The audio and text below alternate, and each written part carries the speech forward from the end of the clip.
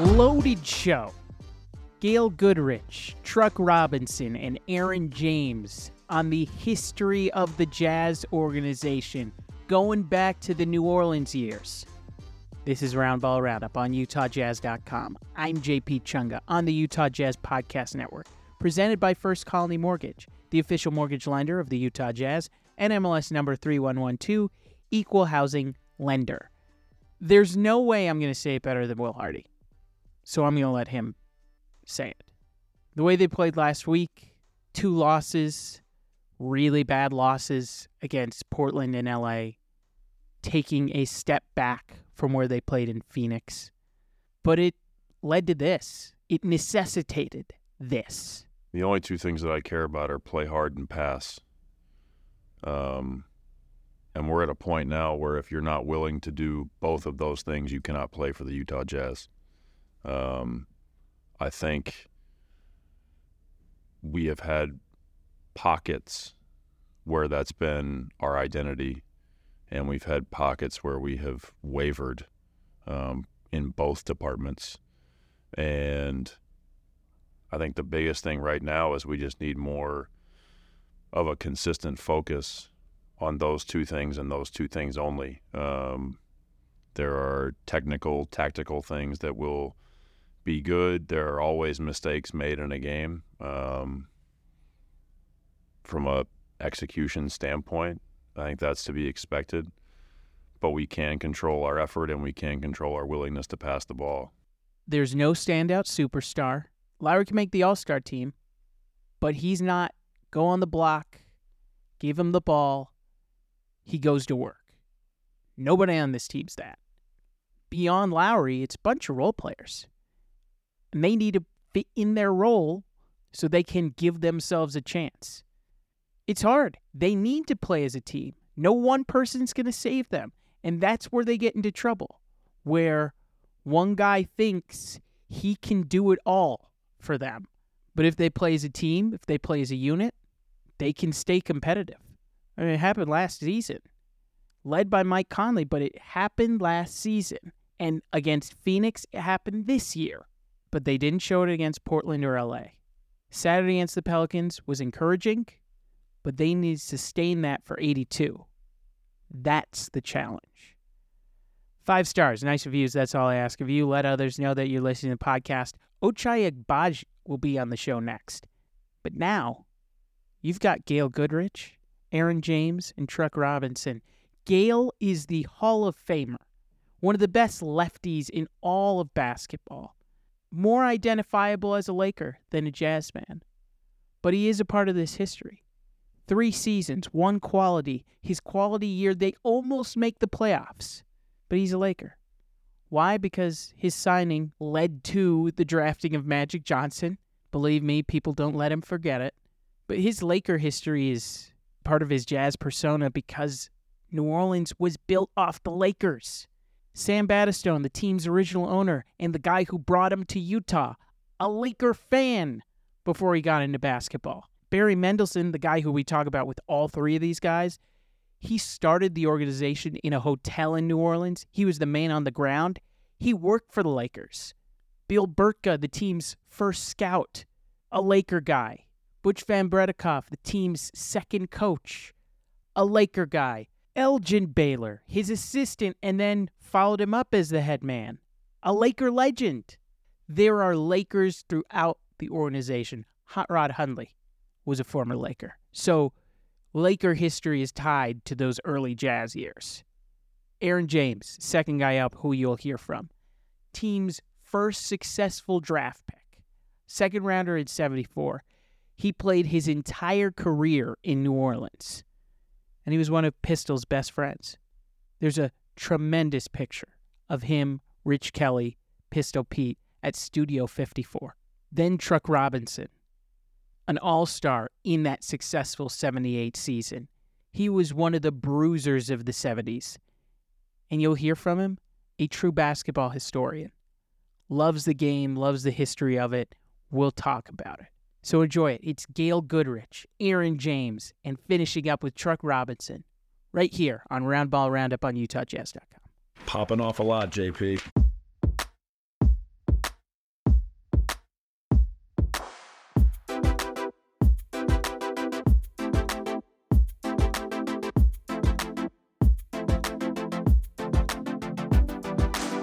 when you talk about Jerry West, you talk about his shooting, about his scoring. I think he led the league in assists that year. In fact, I'm almost positive. He also averaged 25 points a game. But you were the leading scorer. I was the leading scorer, and some of the teammates would probably say that I shot the most, and I think I probably did. I had the most shots. But it was just, I sort of had a breakout season that year. And Sharman, he would come to me and he said, look, he said, when you think you have a shot, you shoot it. I don't want you forcing anything. He says, when you come down, if you're open, I want you shooting the ball. He said, if the other players aren't down on the court, don't worry about it. I'll take care of them. And he gave me the green light to shoot the ball. And offensively, and I was pretty good at going without the basketball. I had learned that from John Wooden at UCLA. And we put the ball in Jerry's hands. And, Jerry would recognize that and really changed his game a little bit. And the ball should have been in Jerry's hands. So, I led the team in scoring. It was my best year, and I took the most shots. And KC was funny because at halftime, he'd come over and KC would have the stat sheet, and he'd say, 7 for 9, you're hot, keep shooting. Then I have a game where I'm 1 for 10 at halftime. He go 1 for 10. He says, saturation method, keep shooting. So, if you're a scorer with that kind of support and encouragement, that's great. We were definitely the best team in the league. We did get a wake-up call the first game in the playoffs against the Knicks. They blew us out, I think by 20 or 23, something like that. And so it was a wake-up call. We then bounced back and won the next 4. But by and large, it was a dream season. That sets the little seeds for you coming to New Orleans because Barry Mendelssohn's there. He falls in love with your game.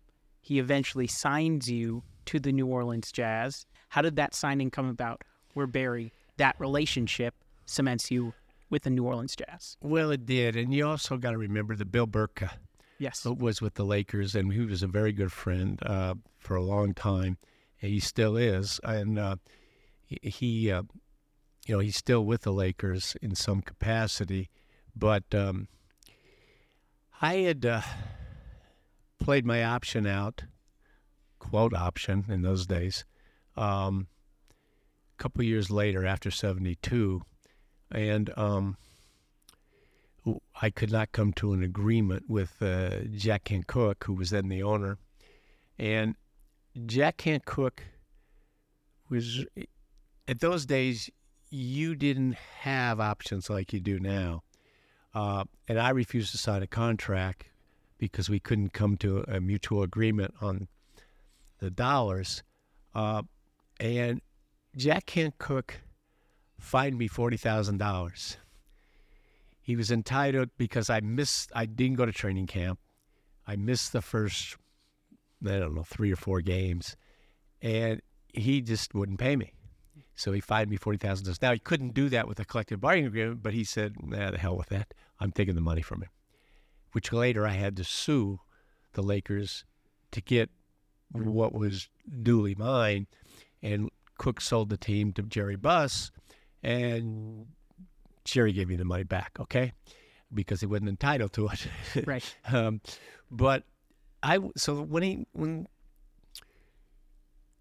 that season, which was 75, 76, I guess it was. Yep. I played without a contract. I went and finally I showed up. My agent was Larry Fleischer at the time. And he said, Gail, he says, Cook is trying to make an example out of you.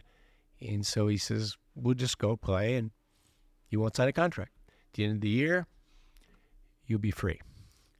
Well, free is is by definition it's many ways in different people. It was different that time. It was very different. I was not really free. So here I was, and Barry Mendelsohn and New Orleans came to me and said, "We'll sign you," and they knew they were going to have to give some kind of compensation. So I went and signed with New Orleans. Unfortunately, the league looked at that and said, "We don't want anybody else playing out their option." So as a result, we're going to take a lot of draft choices from the Jazz, and I think it was three draft choices and a trade of a second or so. I can't remember. It's been so long, but it was unheard of, the amount of compensation. And it was after the fact. I mean, New Orleans didn't know this. Barry didn't know this. And I doubt very much whether he would have signed me if knowing that kind of compensation, because 3 years later, and I knew it was at the end of my career, I was going to go to New Orleans and play 3 more years. That was my plan. 3 years later, we did not have a very good team.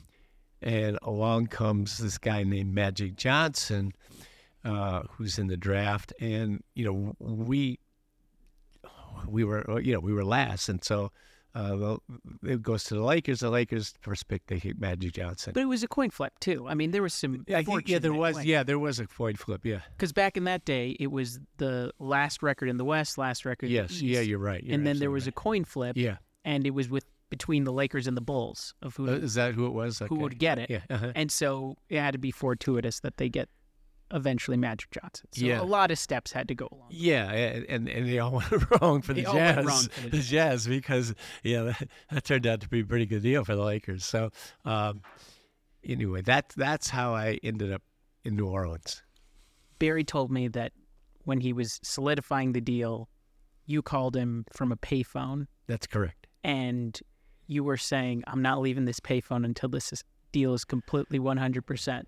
And Barry said, "Okay, but I have to call Sam Battistone and get this all checked out." Yeah. And then he calls you back and the deal's done. Yeah, he did. That was true. It was also interesting because Jack Kent Cooke was also calling me. Okay. And Jack had heard that I was about ready to sign with New Orleans. And I wouldn't take his call because I was through with Cook and the Lakers, and so I wouldn't take his call. And I knew he was calling me because he wanted to up the ante or and I just said, "No, I'm through." I didn't talk to him, and I talked to my agent, and I said, I made a promise with Barry that I would, I committed to the Jazz, and I'm keeping that promise.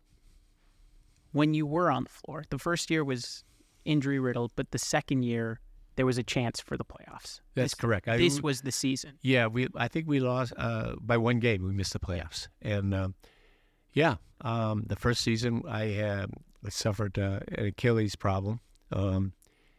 Played 20 games or so, but I didn't tear it, but it was shredding. So I flew back to Los Angeles and had Dr. Job, who is famous for the Tommy John surgery. He did it. And I recovered. That was in January, and I worked hard and recovered so that I came to training camp the following, I guess September it was. And we played that year, and we just missed it by 1 game. After that, in the third year, Maravich got hurt, and we sort of went downhill. If Pistol Pete doesn't have injuries, how do people remember him as a player? I think they remember Pete as a player who had tremendous individual skills and talent. I would say very few players at that time had more skills. I mean, he's a tremendous passer. He was a good shooter. His percentages weren't great because I think, in my opinion, he took a lot of questionable forced shots. Oh my God, if we'd had the 3-point play then. Right. Because he had great range. But I think that, unfortunately, I don't think he played in Boston, but he didn't play that much. But I don't think that he played on a winning team. But he had tremendous individual skills, without question.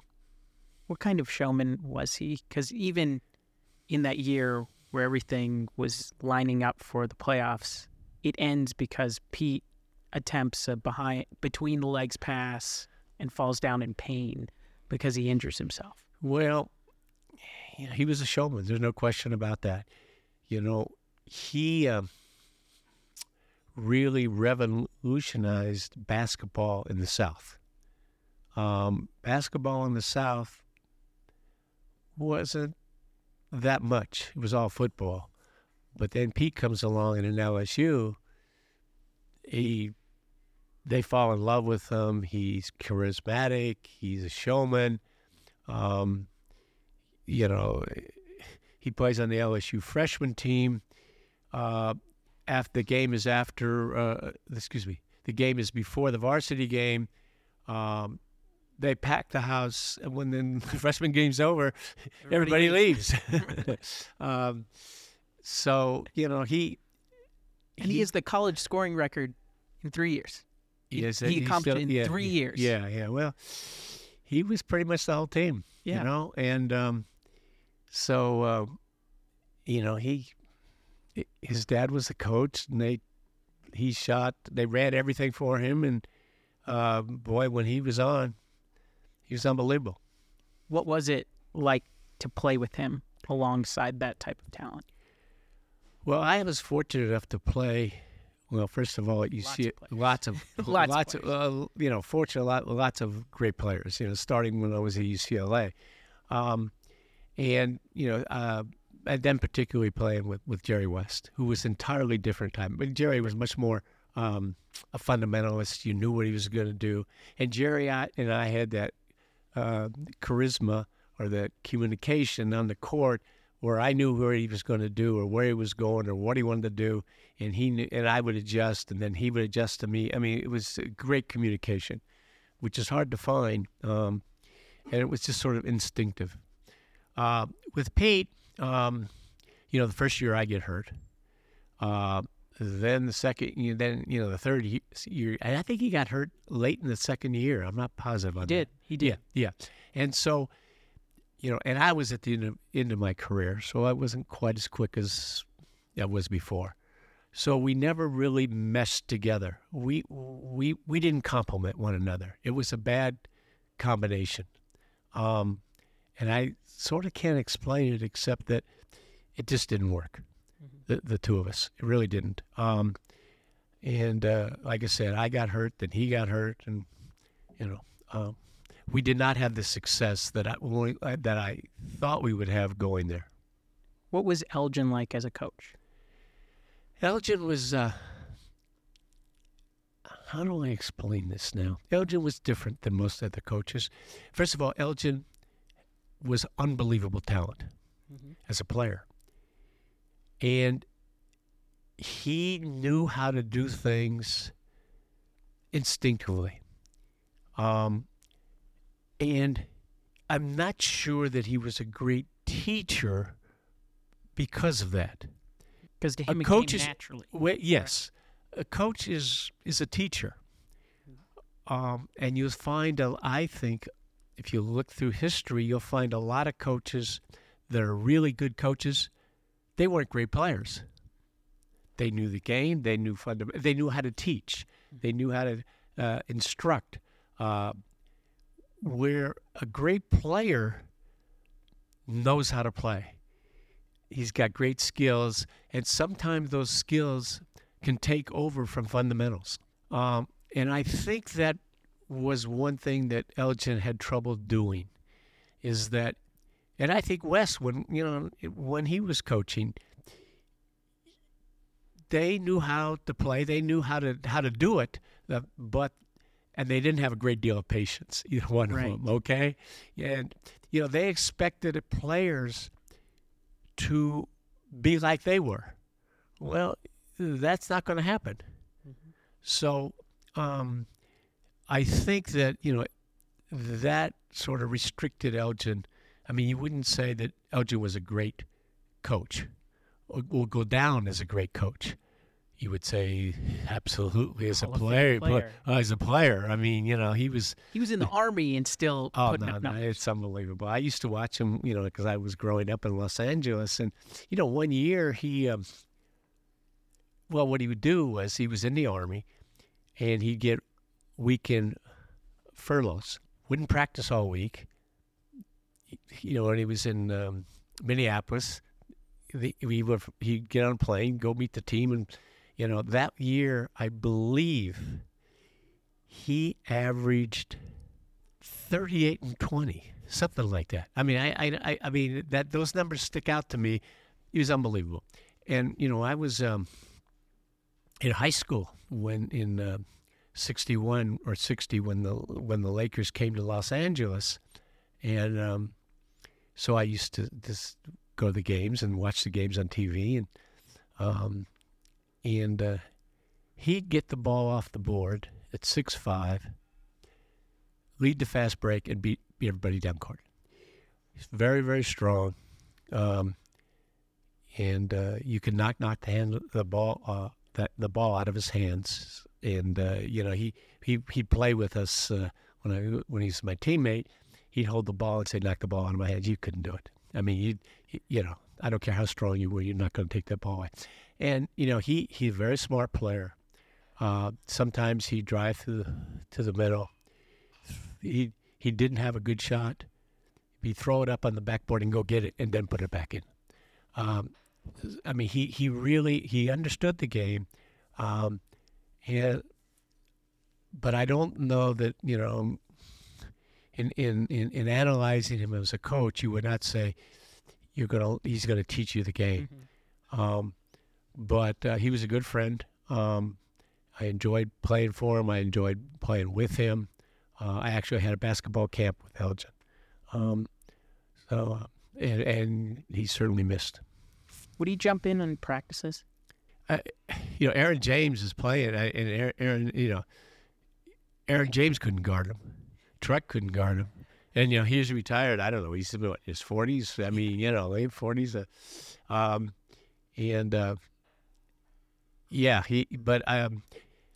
don't remember him jumping in that much when I was there. But, I wasn't there at the first couple of years of Sure. of the franchise. But yeah, they couldn't guard him. I mean, he's got to be late 40s. I don't know. And these guys, he was interesting, a good guy. How would you rate the overall experience of playing in New Orleans? You're in this huge building, the Superdome. The Superdome, yeah. It's this cavernous place. This is the prototype for what people use now with NCAA tournaments. Right. They're playing in these big domes, but it had to be a little different the first time that you walk out there. Well, it really was different. First of all, you're isolated. You got no background. In the arena of even 20,000 people, you got a background when you go to shoot the ball. In that Superdome, you don't have a background. You're out there in the middle, and it is different. You get used to it,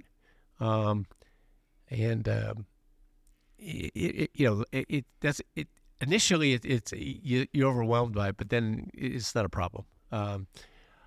My overall experience, I've been very fortunate. I had always played on championship teams, from high school to college to the Lakers, and coming to New Orleans. By and large, we weren't a championship team, so that mentally was a little bit difficult for me, because as it got to the end, I knew when we went out on the court that we have to play our very best game to have a chance to win. Where before, we're probably going to win. that was a different attitude. So it was a little difficult for me mentally. Also, I was getting at the end of my career where I'm now starting to play. I lose that half step, which everybody does. You know, when I retired, I was 36. I was the oldest player in the league. And at that time, I was really playing with smarts. I'm playing with the experience of the 14 years of playing professionally, and I'm cutting a half step here, cutting a half step there. So it's a little bit harder for me, and especially because I think when Pete was hurting at the end, I'm playing 36, 38 minutes a game. And so it takes a little bit more to recover. And I always thought, well, maybe I could have played. Then at the end of the year, of course, Jazz came here. And so I'm sitting there and I said, well, I played 14 years. We don't have a great team. I mean, like I said, competitively, it's tough for us. And it's mentally, it's tough to go out there and not win. I'm used to winning, and I'm very competitive, and I'm not happy when we don't win. So I said it was really time for me to retire. So I did. I always thought if I played on a good team where I didn't have to play so many minutes and I could play 20 minutes or whatever, I could have probably played maybe another couple of years. But at that point, I was happy with my career, and I just said, it's just time. You played against Jerry Sloan? Jerry Sloan, I did play against him, yes. What was it like to go against Jerry Sloan? You hear stories. Jerry Sloan came out of college the same year I did. Okay. He went to Evansville, and actually we played on the same team at the Olympic trials in '64. Okay. Jerry was a very good player, tough as nails. You play against him, of course. In those years, you could be a little bit more physical than you can now. You knew you were going to battle with him, he came here. He was a great coach here, and you do it his way. There was no shortcuts, and you did it his way.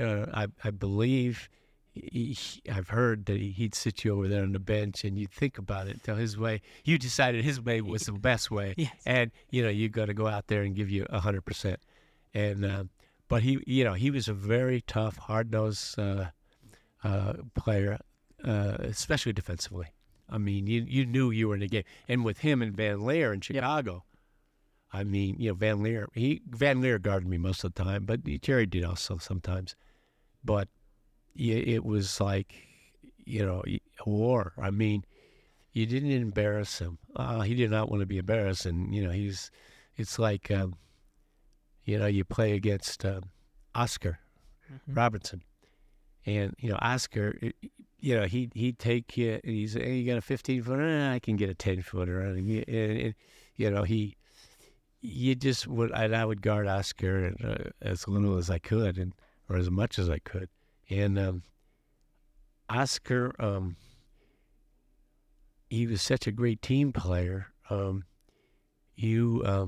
You sort of hope that you lull him to sleep. You don't want to disturb Oscar because then he's going to go off. You just hope that he's happy just passing the ball here and passing the ball here, getting all the other players involved. Otherwise, he's going to go for 30 on you. But it's interesting about they talk about the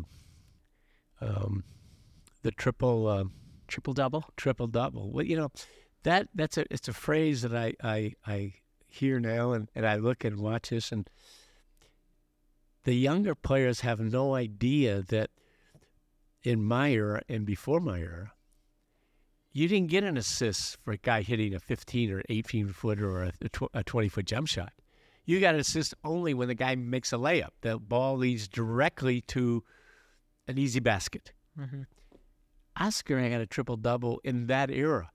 So you look at all these assists, and I know what Stockton is probably at the top, but you don't get those assists in that era unless it's a layup on the break, basically. And Oscar's, getting 10 assists a game, which is sort of interesting. But anyway, the game's changed dramatically, and for the good, I think. Favorite lefties of all time? Well, myself, no. You're in there. You're in there. You're in the top lefties of all time in basketball. Oh, God. Bill Russell was a lefty. Oh, well, yeah. Bill Russell. He's the captain of the team. Yeah, without question. I always said that if I'm going to start a team, he's the first player I take. He's a winner. And we had a great relationship. And I always had good success even driving against Russell. But he'd call me lefty. We call each other lefty. But, yeah, without question, he's the number one guy. Like I said, if I'm going to start a team, and I played with Wilt, and I played with Kareem, and while they may have had more basketball skills, in terms of winning, I want Bill Russell on my team. Lanier was I think Lanier, myself, were probably at the top of left-handed scorers. I'm not sure. You got to go a long way to find lefties. Manu. Who? Manu Ginobili. He was you after you. He was. It's interesting you say that because you went to the free throw line a bunch. Well, yeah. In fact, one year I think I led I was definitely for the guards. I led the league in most free throws attempted. Yeah. Because I do like to go to the basket. I said when I watched Manu, I said he's a 6'5" me. Yep. And without question, I liked watching him a lot, and he's a great player. Sadly, James Harden. Harden is an interesting guy. Yeah, he's a lefty. He's not the same player that he was a few years ago. I'm watching the Clippers to see how that all works out. I would say right now that I'm not optimistic, but yeah, without question, he is one of the great left-handed players, without a doubt. It's the MVP a couple of years, right? But I don't know that he's going to fit in with that Clipper play as much as that franchise thinks he will. You're the best lefty in Jazz history, I think. I think it's safe to say. Career resume, I think you would have it. Thank you. Thank you. Hall of Famer Gail Goodrich on Roundball, Roundup on UtahJazz.com. Gail, thank you so much for taking the time. Thank you very much. I've really enjoyed it.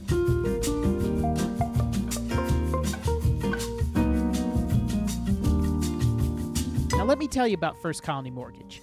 They've been serving the lending needs of Utah for more than 35 years.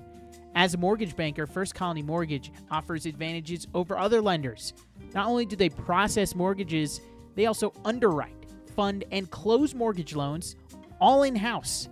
Their expert team is ready to help you with your home financing needs. Just check them out. First Colony Mortgage, the official mortgage lender of the Utah Jazz.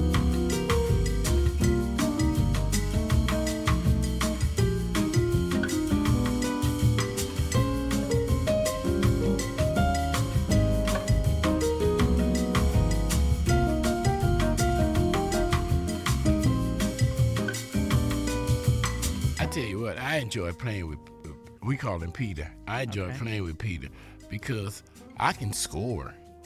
And Peter, if you can run and get open, he passed the ball if you give him that assist.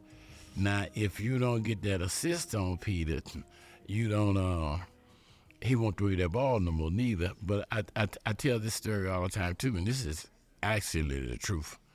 When I first got there, it was amazing because Peter hold on to that ball a lot. So it was another guy from Grambling, his name James Jones. He played with the Bullets, and he played in the ABA for the Utah Stars. I had a great career here. And I called Jimmy. I said, Jay, let me ask you a question. I said, man, I can't get that ball from Pete. He said, I tell you what you do. When Peter's out there playing with the ball, you go over there and take your man to him. And then you get to the open spot. Say, your man gonna double him. and you get open and you can shoot. And that really works, too. It works. It worked for you because you were AJ from a parking lot. Yeah, I could shoot from a long range, and they still owe me some points from college and professional because we didn't have the three during that time. And if you had the three-point line, you would have had plenty of more points. Plenty more points. Exactly. Describe your game. What was it like? Because Hot Rod gave you that nickname, Hot Rod Hundley, the broadcaster for the New Orleans Jazz and the Utah Jazz when they came back. You were a shooter on those teams. I was a shooter. It's amazing. And, well, if you go back to college, my senior year in college, I led the nation in scoring. I averaged 32.5. But with my body structure, not my weight, my height, they wanted to make me a power forward, but I'm not a power forward. It's just like those big guys, and during that time, you can hand check, and so they can put their hand on me and move me all over the floor. In today's game, I probably would be a 2 because of the way they play today. But I can run, I have finesse, I could score, and I had a good jump shot. Do you remember when Hot Rod would call you AJ from the parking lot? All the time. I tell you what's amazing. I just left New Orleans. I came here from New Orleans, and people still in New Orleans call me AJ from the parking lot. And I tell you what, I think one of the greatest compliments that I've ever gotten was that. And when Hot Rod died, I read something that he had wrote. He said he gave a lot of people nicknames in this game over the years. But he said the best one he probably have given to anyone was AJ from the parking lot. Wow. And that's you. Yeah. Do you remember those first years in New Orleans and what basketball was like in the late 70s? Most definitely. I tell you what, we had, it was a little chaotic because I think it was new to the city, but the fans loved it. And I was reading there were 25,000 people at the Superdome. I tell people all the time, the big crowds, we started all of that. I think we played the Lakers one night, and the night after, or 2 nights later, we played Philly. We might have had 30, but I think one of the biggest challenges we had was facilities. We started off, we played in the Municipal Auditorium, and we played in Loyola Fieldhouse. And Loyola Fieldhouse had an elevated floor, like Vanderbilt. And you had nets. Around the court, exactly, definitely. But we got through all of it, and I think we had a good group of guys, and it took a little time to gel, and we really started playing together, playing well, and Peter got hurt that year. And I think if Pete didn't get hurt, we probably would have made it to the playoffs that time. Well, in that year, he got hurt on a pass to you. He did, and he got the assist. Yes. You finished the play, which is crazy about the entire thing. But take me through that moment. What led to that injury for Pete? He was on a fast break, and he jumped in there and went behind his back and between his legs, and he threw it between his legs to me, and he came down and he hit his knee on the floor. Yeah, and every so often that game come on television, and you can see it. And I got a little granddaughter. She don't believe that's me till today. What was that team like? Because you had Gail Goodrich, Right. who I just spoke to, and you had Truck Robinson as every rebounding record for the Right. Jazz right now. Even now, he has every rebounding record. What was that team that almost made the playoffs but couldn't get there? I think the team chemistry was good, and then we had gotten to know each other. We was more like family, and if you look at it till today, like I told you, I've seen him twice this year. I went to Sun Valley this summer and stayed a week out there with Rich Kelly. So basically, all of us still talk. E.C. Coleman, Bud Stallworth, Nate Williams, and Louis Nelson. We talk maybe once a month, other month. I think had a good combination, and we liked each other. We used to do things together, and we was true family. we had our mishaps too, and we fall out and stuff of that nature, but we always would come back together. We had a good unit. There's a picture of you with Rich Kelly and Pete at Studio 54. You have a good story about that? No, I'm gonna tell you the true story about that. Okay. Okay. True story. Pete and I and Rich went to Studio 54. We get out the taxi, line, hottest club in the world. Yeah. At that time. At that time. Line around the corner. The guy looked, pistol, bring you and your people here. We walked straight through. So the next night, Rich said, AJ, you want to go back? I said, yeah. So Rich and I go, hell, we didn't get in. True story.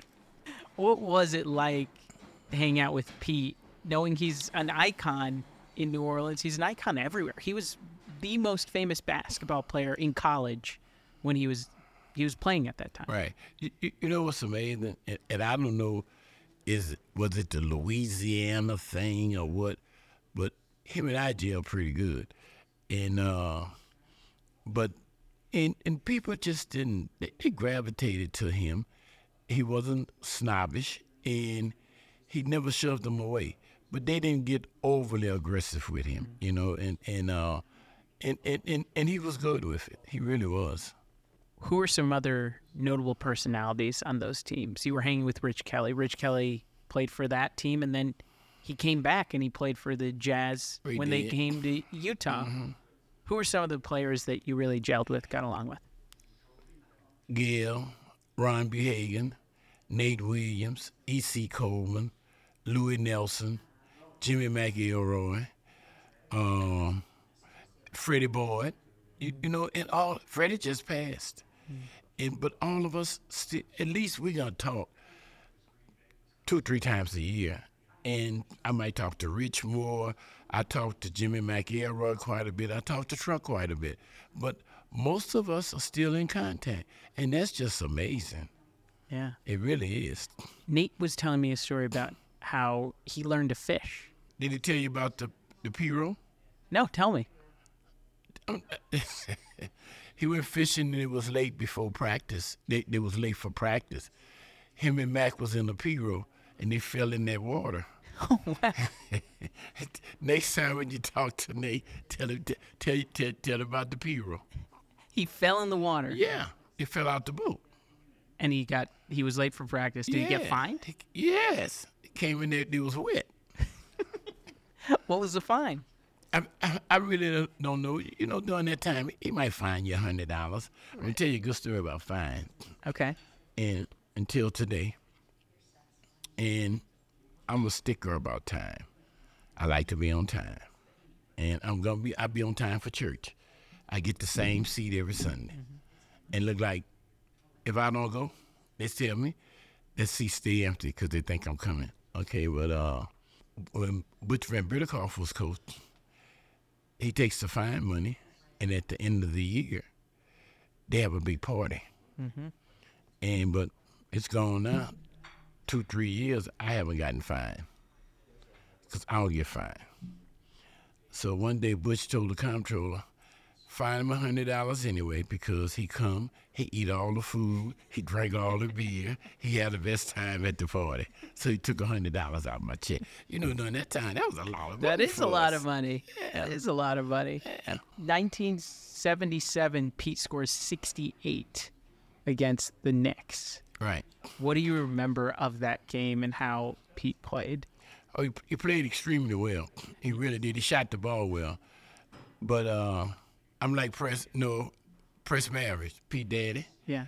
If you would ask Press about that, Press will tell you that wasn't nothing. One day he gonna shoot 100 and make 100. That's how Press was. But I tell you another good story about that. You know, we got an organization, Retired Players Association, and we go on different trips and they do different things. And so I really realized then that I didn't miss basketball. I missed the camaraderie with the boys, you know. So, and everybody talk about each other. So I told Earl one day, I said, Earl, you know, Pete got 68 on you. He said, no. That's not right. He got 4 on me and 64 on Clyde. Putting it all on Exactly. Clyde Frazier. Yeah. It's a cold world. Yeah. That is a standout game. Another one, we were talking before we started recording, in Phoenix, and you're taking a cab, and that cab gets into a car wreck. What Exactly. happened there? Well, it was 3-4 of us. We was going to hit this. I don't remember the name of the soul food, but it was a really popular place, and we always would go there when we go to Phoenix. And we caught a taxi, and the driver, he was driving pretty fast, and we told him to slow down. And he told us he'd been driving in New York for 10 years. He knew how to drive, and by that time he ran a red light, and somebody hit us. And we was all laid out on the ground. Oh, my goodness. Really? On the street? On the street. Yeah, ambulance, everything came. And I might have missed 20-some games that year. I probably missed more games then than I've ever missed. And I don't think Bud Stallworth ever played again. Yeah. And then you win the game. Yeah. I believe we had 7 players. 7 players on the floor, Yeah. but you guys won the game. Mm-hmm. Those, you know, those are the type of things the Jazz do. It'd be unpredictable. You know, we was that type of team. We might lose tonight by 30. Then we come back out tomorrow night and beat the best team. You know, some days it was on for us. Chaotic time of the era. Exactly. Very strange results. Mm-hmm. 1978, the Iceman game. He's going for the scoring record against David Thompson. He needs like 60 points to get it. Right. And he's playing the Jazz. Right. And he gets it. What kind of performance did you see that night? Oh, it was amazing, but realistically, you can't stop him anyway. Then that night, he wasn't passing it to no one else. He got it every time down the floor. So you had a hard time. We had a guy named Gus Bailey, and Gus a pretty good defensive player. It really is. And I don't know, Gus might have got 15 or something in the first quarter. And Elgin was coaching him with a boy named Fred Sanders. And Fred used to always talk about he can guard the ISIS because he was from Michigan and stuff. I might got 25 in that second quarter. So basically when you put the 25 and the 15, he might have got 40 in the half. Yeah. What type of player was Iceman? He was silky. Yeah. He was thin. And you thought that, I believe you can beat up on him because he was so small. But some kind of way he get it done. And now I played against him in college, Eastern Michigan. We were at All-Star game one year, and I was with my son, and he was with his son. And he said, "Sit down, Aaron. Let's give these little boys some history." He said, "Ice might have got 34 that night, and I might have got 32." Exactly, when he was at Eastern Michigan. But he was a tremendous scorer, and he did it a lot of different ways. He finger rolled it, he hooked it, he shot the jumper. He did it a lot of different He was ways. like the 12-foot finger roll. Yeah. Him. He did it from a ways away. Exactly. And he was the start of some really good players out of Michigan. Michigan, low-key, has developed a lot. They really have. But we played with another guy now. He said he got it started. Who? Spencer Haywood. Oh, yeah. Yeah. Yeah, Spencer was on the team with us one year. he was. What type of player was he? Spencer was a great player. I tell you a good story about Spencer, and I always tell Spencer this too. Spencer likes to post up and threw the ball down there to him. So I think I might have been a rookie then. He said, "Rook," he said, look here, Rook. You know you can score. So I tell you what, you know when I post up down there, they gonna double up. So you get to the open spot, it's coming right back out. It never did come right back out. It never did come right back out. No. Would it ever come back out? Every now and then. Okay, but it wouldn't come out But then immediately. Then it stopped going down in there too. You still had to get yours. Yeah. Looking at the way things ended in New Orleans, and people think you were the first player to say, I didn't want to come to Utah. So that's not true. That's not true. That's not how it ended up. And I've been through that before too. Yeah. My contract was up. And free agency wasn't like it is today. I think it was the beginning of free agency. And Chicago wanted to sign me.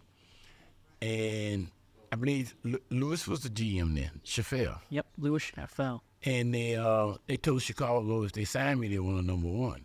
I ain't giving up a number one. So Lewis wanted to sign me. He wanted to sign me for 5 years, and none of it was guaranteed. And I told Lewis, I'll take a year or two like that, but I can't take 5.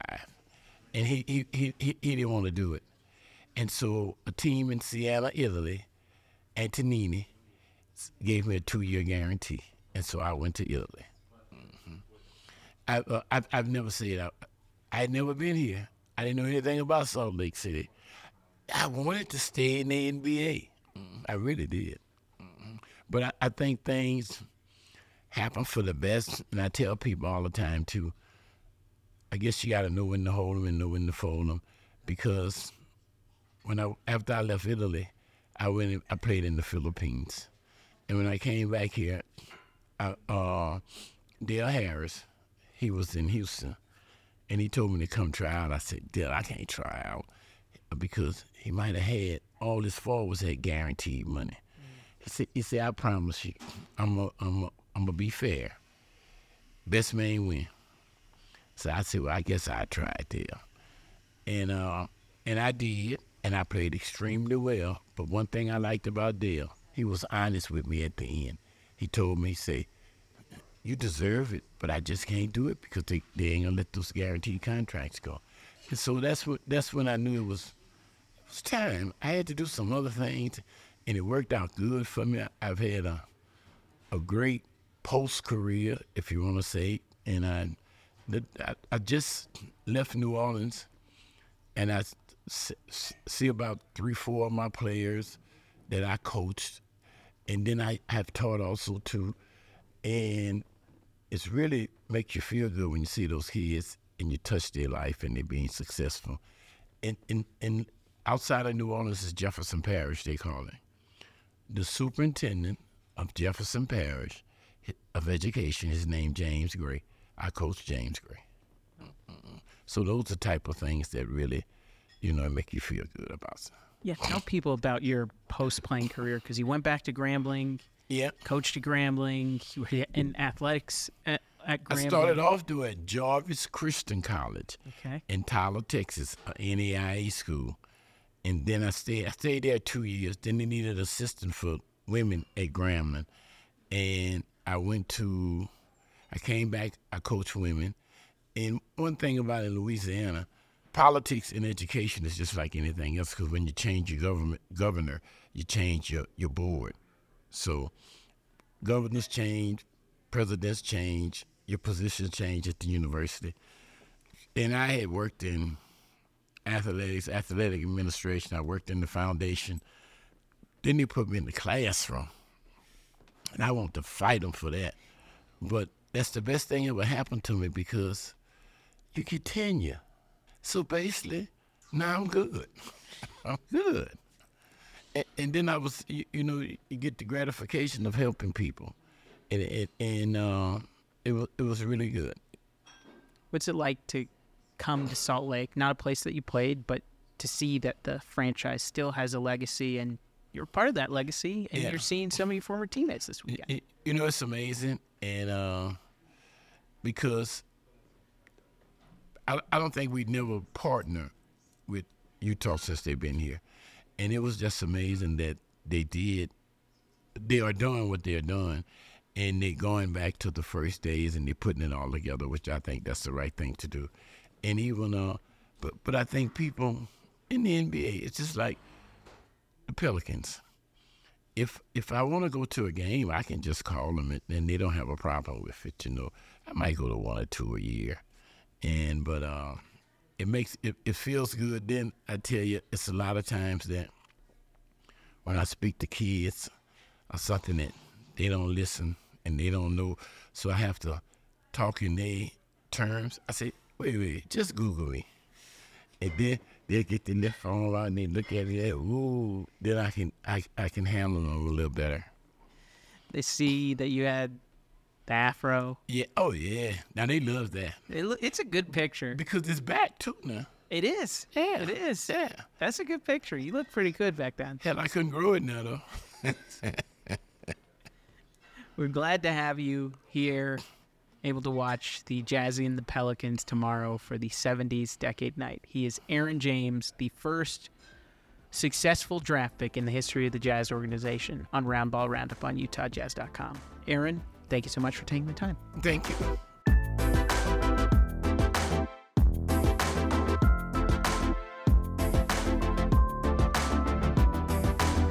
On the posters, it was the pistol and the power. Leonard Truck Robinson joins us on Roundball Roundup on YouTube. I didn't know that. Yeah, on the promotional posters, you were the power.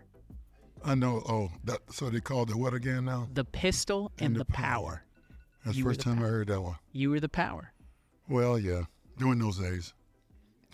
Tell me about your game, because people don't know. If there's a rebounding, you see 20 rebounds by a Jazz man today in 2023. You were doing that every day. You have every single rebounding record in a game for the Utah Jazz. Well, it was from a couple of reasons, JP. In college, I averaged in the last 2 years over 17 a game. I think Marvin Barnes at Providence averaged not even one more, but he won the big title. And it was just something I learned how to do. And then as a rookie, playing with Elvin Hayes and Wes Unseld. Wes Unseld was only 6'7", but he was about 275. And E, of course, a big E. So I learned from those guys every day in practice. And Wes would work with me and tell me, at my size and my little 6'7", guys are going to try me. You're going to have to get a reputation as a tough guy. Not by fighting or nothing, never had a fight. But you're going to have to do that. So I owed a lot to Wes Unseld and stuff like that. And it was something that I really, really enjoyed doing.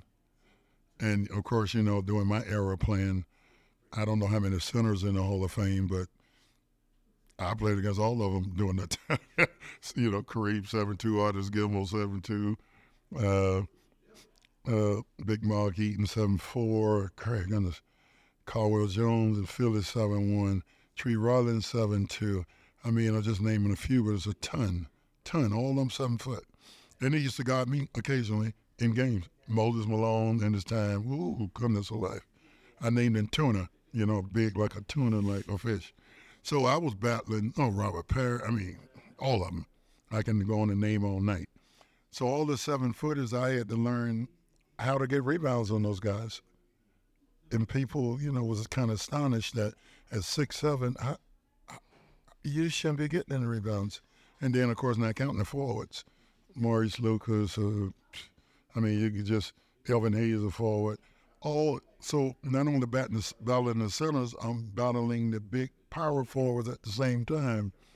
But I enjoyed that a lot. I didn't think I had no deficiency against them. Of course, I wish I was about 6'9". I could have got a few more got off my fingertips. Is there a secret to it? Yeah, well, it's a secret and an art to it. And I used to have a basketball big man camp years ago when Clem Haskins was at Minnesota. He sent guys to me. And, they always thought it was like a trick, or they call me, you're tricking these guys. I basically told them you got to want to do it. You can't think of getting hurt, because Kareem and all the 7'2" guys, my head is right by the elbow all the time. Mm-hmm. You can't be a watcher, because you watching guys jump, they're going to come down, you're going to get 8, 9, 10 stitches all the time. So it gave them pointers like that. And you had to be physical, not fighting physical. I never had a fight, never even almost had a fight. But you had to be physical, because you set the standard, this is the way I'm going to play, and the referees understand it. And nobody pushes you out the way, throw you down. I just had wasn't a mean streak, but I just had a streak that these things weren't going to happen to me. And when I got a chance to get it, the little guard wasn't going to take it when I came down. It was yours. He was going to get hit. They had no flagrant then, but he was going to get hit. And, of course, I did hit quite a few guys, guards, forwards, centers. And I didn't have nobody do all that work jumping and come down with it and got knocked it out of my hand. Yeah. When I see that today, that's embarrassing.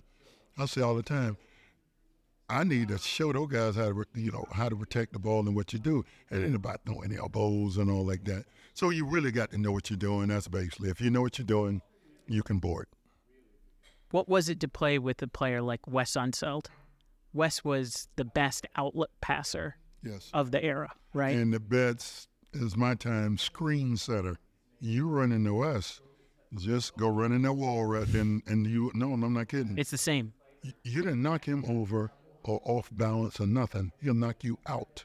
Now, a little different, we know that, but he was a great screen setter, because he's so wide, big. He kind of like Charles. He was a big Charles Barkley. Mm-hmm.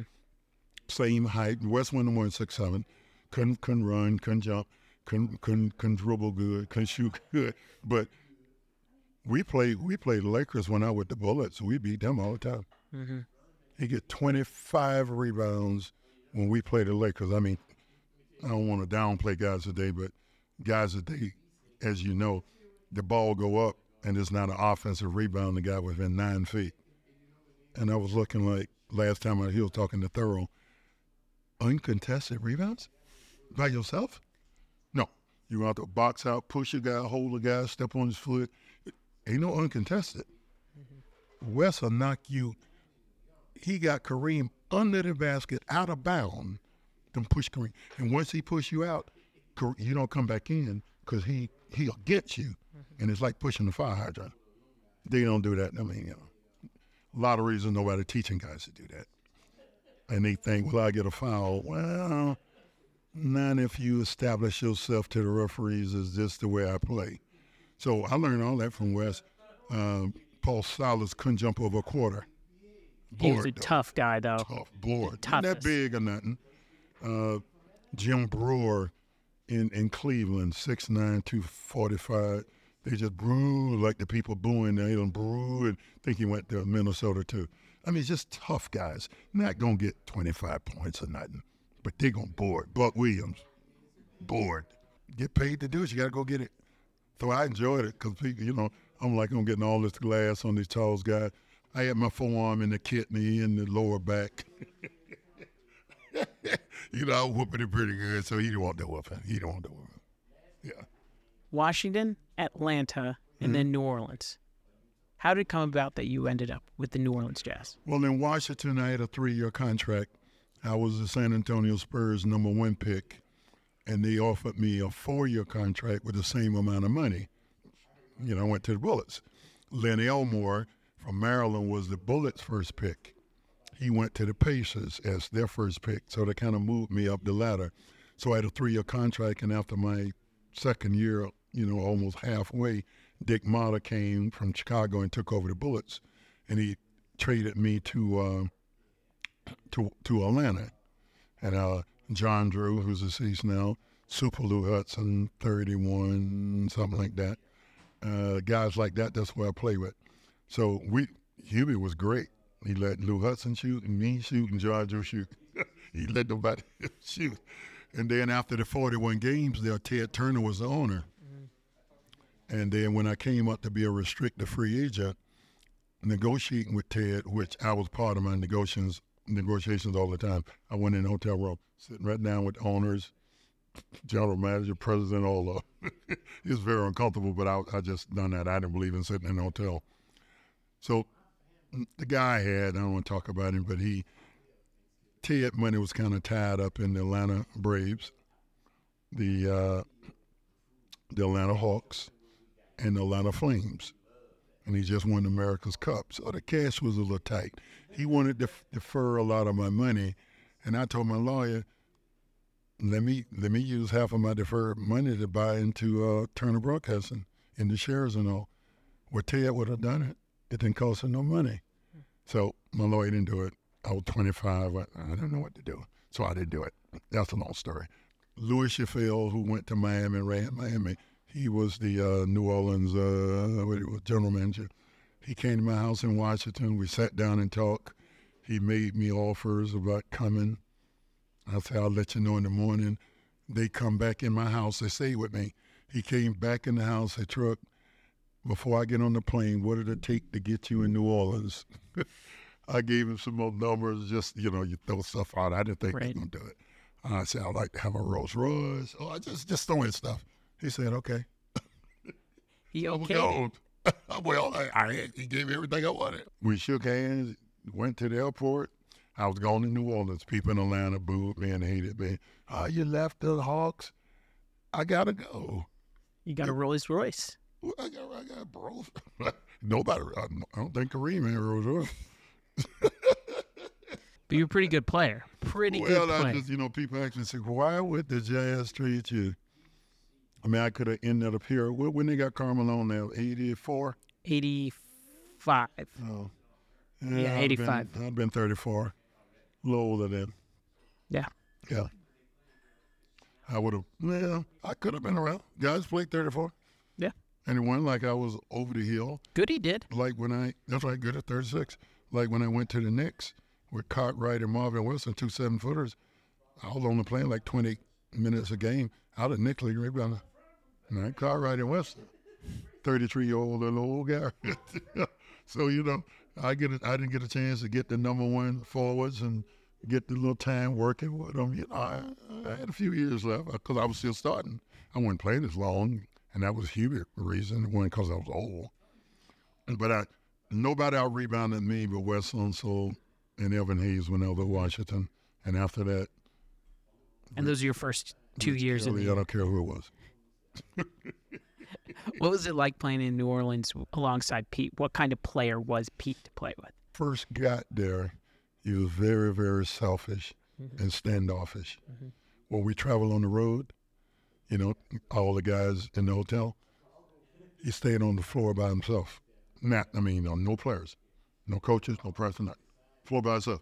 We get off the elevator, I'm on the 11th floor. I can't get no rest of other players on the floor. Real standoffish.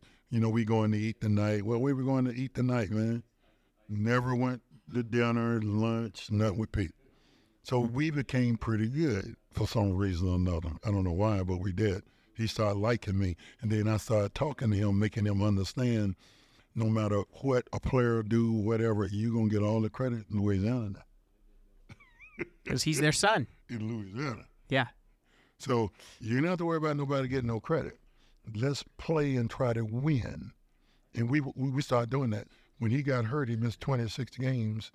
We only missed 2 games out of the playoff. I think the Hawks beat us out. Yeah. And he had that Lennox brace. You probably never seen it, the metal ugly thing. But he missed 26 straight games, and we missed playoff by 2 games. We didn't win with 39 games, I think, that year, 39 and 43. But Pete missed 43 games. Yep. And Goody was 34, he just told me, or something like that.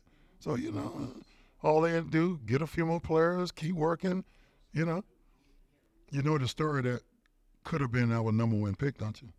Yeah. Magic. Yeah, No. Gail Goodrich. They gave the Jazz gave the Lakers the future pick for Goody. Yep. But Goody was, my boy, but he was 34 years old. I think 2 number 1 picks. They gave him 2, yeah. I was like, for a 34-year-old guy, not like I say, we talking business. Barry Mendelsohn. You know that name? Yeah. You He do fell your homework, JP. He fell in love with Gail Goodrich. I know. I love Barry. Love me. He love all us. But he's the one that negotiated that compensation. But all us was swoop. We played in one little corner of the Superdome. Yeah. Like playing outside. Oh yeah. Oh, you shooting the ball too high, too low, craziest thing you ever seen. But it was great. We drew pretty good back then for New Orleans. Before that they weren't drawing nothing, but we had to draw at least 10,000 back then. Not too bad. I just thought they were going to build a team. Louis Chaffel almost lost his life. You don't know the story. The management told him to build the Jazz, do whatever you got to do, blah, blah, blah, blah, blah. He tried to trade Pete Maravich. Oh, yeah, and you told me To that. Cleveland. I told you that last time. Yeah. Tried to take him to Cleveland for Bingo Smith, Campy Russell. I don't know who else. David Duke sent his boys down to Louis Fitzgerald House. They burned the cross, right? Right the cross like 1 o'clock in the morning on his lawn. Him and his wife packed up. First thing smoking the next morning. He told me the story personally. I said, Louis, what? Got out of there. He said, they told me to build a team, but we weren't talking about Pete. So people don't understand out west, and the time was bad. Louis got out of there. David Duke sent his boys down. So that's a story about Louis. I survived it all. I don't know how. Amazing. Those are good times. It's just, me and Aaron, we'd be in the French Quarter at 3 o'clock in the morning, and we thought it was 12 o'clock. Where you having so much fun, JP? I say 3 o'clock. We got practice 10:30. No. You ever show up late? No, I was always punctual. Okay, all An right. hour before, because I'm in there working Okay. myself. I didn't need nobody. I done that in high school. I'm in the gym by myself. So I'm an hour early, an hour after. Got a couple of young rooks. James Hardy, we can go on one. I did that with the Suns, with Larry Nance. I got Larry Nance ready to go every day, every practice, telling John McLeod, John, big fella can run like a deer, jump. No, he ready, truck, he ready. Huh? So I always was early and then stayed a little late, unless they wanted to go somewhere and get something to eat downtown. You know what I mean? Yeah. No, I didn't come in late, and I worked every day in practice, no sitting around. Now, Dennis Johnson didn't like to work in Phoenix. He loafing. The coach would find the whole team because Dennis Johnson loafing down the floor. Nope, not my money. I'm not loafing. Well, you your teammate. That's why I was controversial. I just took up for the team. Don't find me. Yeah. Yeah, You weren't doing it. Kick him out of practice. Find me. Yeah. Find all of us. No. No, they didn't like me too much. I wasn't a good old yes boss guy. I just never been like that. I didn't do nothing wrong. Just trying to help them win. I mean, How cool is it that they're bringing you, Gail, Aaron, here to Utah, celebrating you, Oh, you boy. and your time? Well, you see, we over there hugging, talking. Goody say 80 years old. You got to be kidding me. Look great. He does. And Aaron, my age, he come from Brown the same year, and also he was my small forward. Me, Aaron, and Rich Kelly up front. Gail and Pete in the backcourt. James McElroy, different guys. Yeah, it was great playing with those guys. I didn't play that long with them, Like I say, they traded me to Phoenix and all, but we had a good time. And we didn't have the three-point line. Yep. Pete would have shot 10 a game easy. AJ would have shot a bunch. AJ, ooh. AJ from the parking lot. AJ had range. That line wouldn't have been nothing to AJ.